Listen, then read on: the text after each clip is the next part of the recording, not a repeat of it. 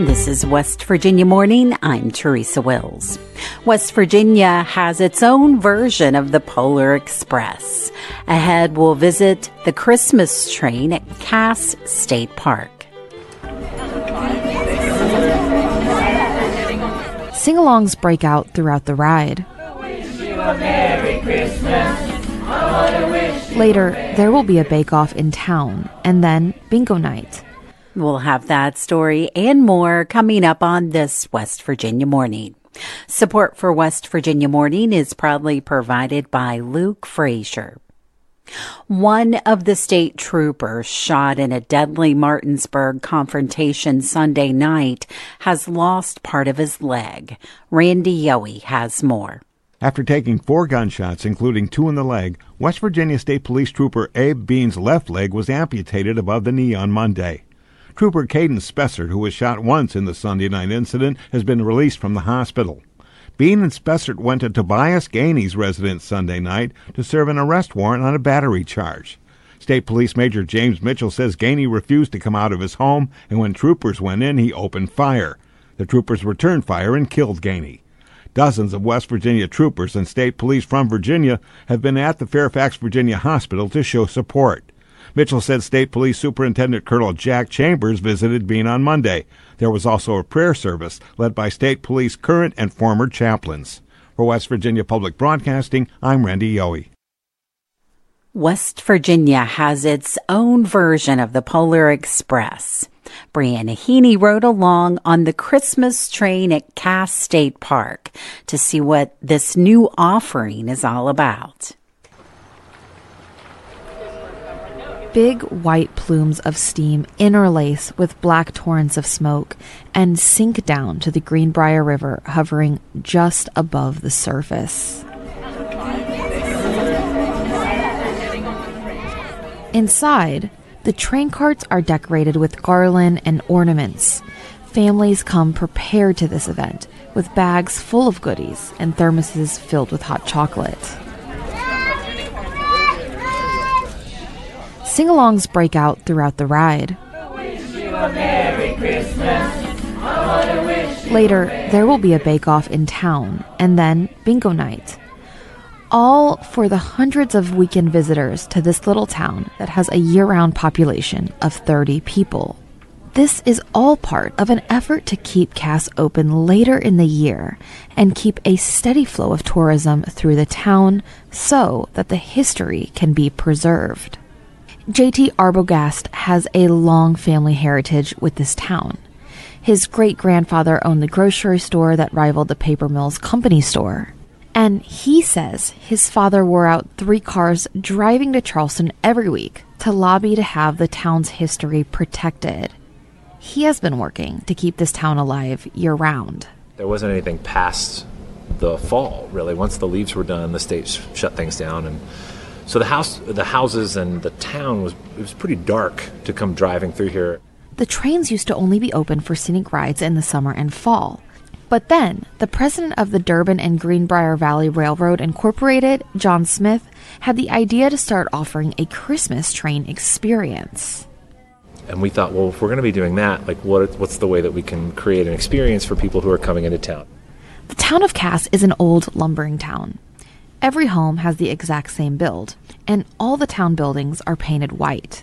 There are 3 rows of identical homes, a community center, a barber shop the size of a shed, the rail station, and a large house on top of a hill where the mill owners lived. The town was founded in 1900. The first houses were built in 1901, and that's the road of houses that we're on now. That's Tammy Shoemaker. She grew up around Cass and now works as an information specialist for the Convention of Visitors Bureau at Snowshoe Mountain and Cass Scenic Railroad. She says the town was founded by the Virginia Pulp and Paper Company, which is now the multi-billion-dollar paper company Midwest-Vaco. They chose to set up in Cass because they needed red spruce timber to make paper, which grows several miles from Cass, in small circles in some of the highest country in the state, around 4,500 feet in elevation. The red spruce was carted down by train and processed at the sawmill in Cass. The whole operation went on like this for around 50 years and created a bustling economy for the area. At its peak, the town had more than 2,000 residents. Yeah, it was a busy town. And that's not counting the woodhicks that lived up on the mountain. The mountain men responsible for timbering the red spruce only came down to Cass every 6 months. They would cash their paychecks, head across the river, and party for a few days before heading back up the mountain. In 2018, Cass and the scenic railroads around it became a state park. Superintendent Marshall Markley says it takes a lot of work and collaboration to keep this park going. But he says there is nothing quite like it. Yeah, there are other historical parks, but there's none quite like Cass. We're probably the best example of a historic railroad logging town in its most complete version, So we have the railroad portion, of course, and the company houses, and the company store, the depot, and all the supporting buildings, which in a lot of company towns, only a few pieces of that survive. All this history and more is preserved, which Arbogast says is an uncommon fate for little towns like Cass. Cass was destined to become what so many of these towns become, which is a memory, right? Gone. But Cass remains through constant repairs to quickly built aging homes, special engineering of steam-powered trains, and a group of people who keep finding creative ways to push this town forward. We're the only place in the country that has these three kinds of steam locomotives under steam and working. That's worth celebrating. The fact that these buildings, these houses, the history that's here is still here, that's worth preserving and celebrating. And figuring out the ways in which you honor that history but carry it forward in a new way for another generation. Beginning in January, the oldest logging locomotive in the world will be running. There are other holiday-themed trains like a Halloween train during October, and through the summer and fall, there are scenic rides through the mountains. For West Virginia Public Broadcasting, I'm Brianna Heaney in Cass.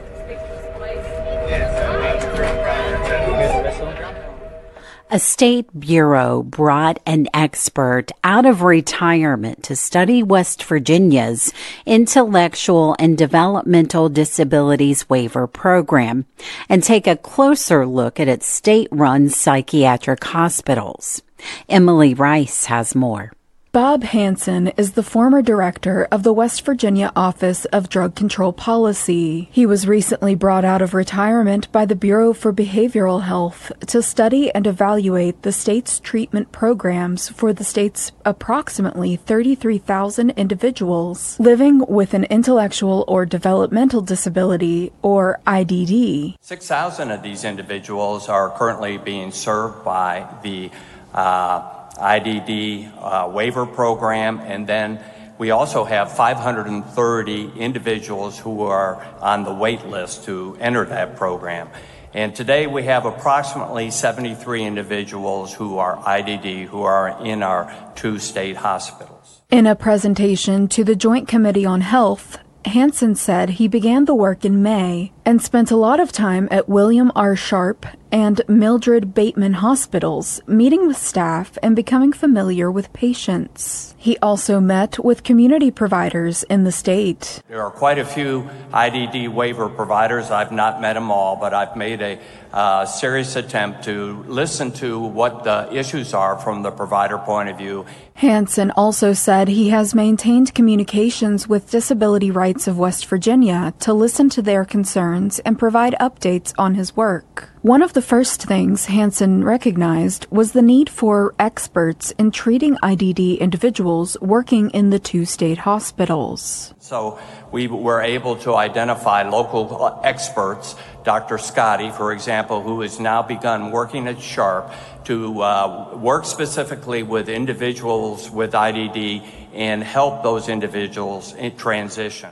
Hansen also assessed the state's intermediate care facilities, or ICFs. We needed to look at such issues as capacity and what individuals were being served throughout the community in various group homes.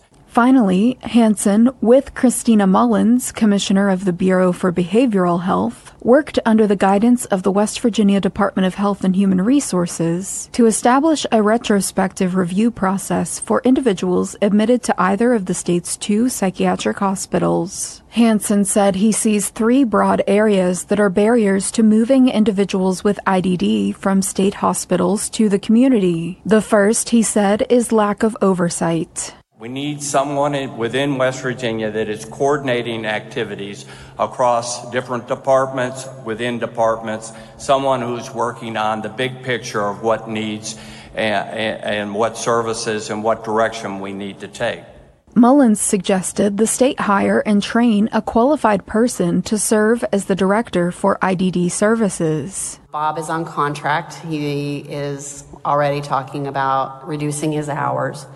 And we'd like for that person to be able to develop a strategic plan. The second barrier to discharging patients from Sharp and Bateman hospitals to a community setting, according to Hansen, is a lack of workforce. And you all are hearing continuously about different workforce issues in West Virginia, and it is no different in serving people with IDD. I don't know the exact number of openings in our community agencies, but just in talking with an agency that provides community-based services, they have 600 employees, they have 1,000 openings.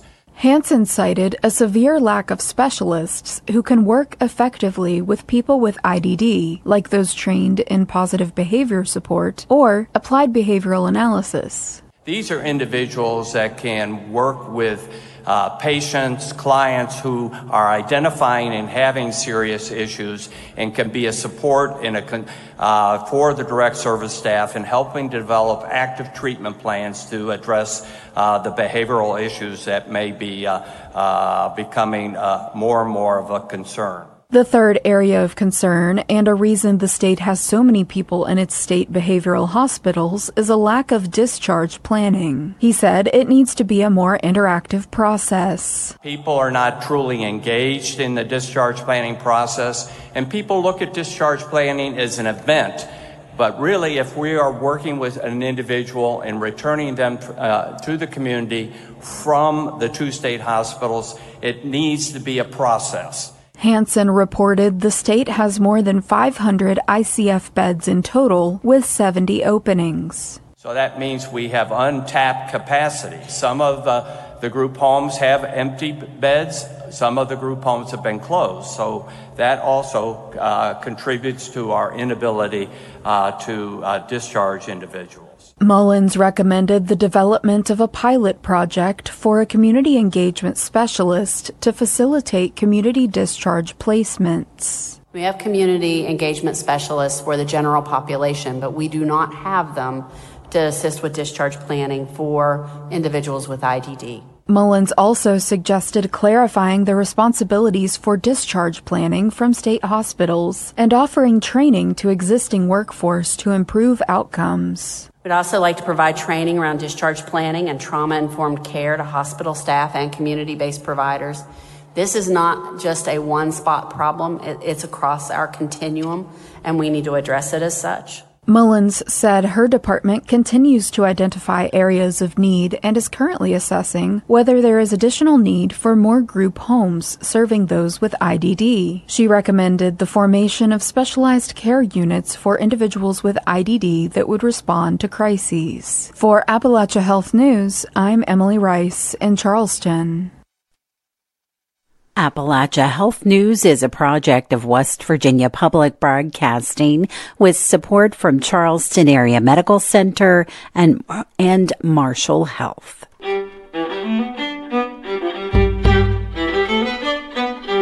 West Virginia Morning is a production of West Virginia Public Broadcasting, which is solely responsible for its content.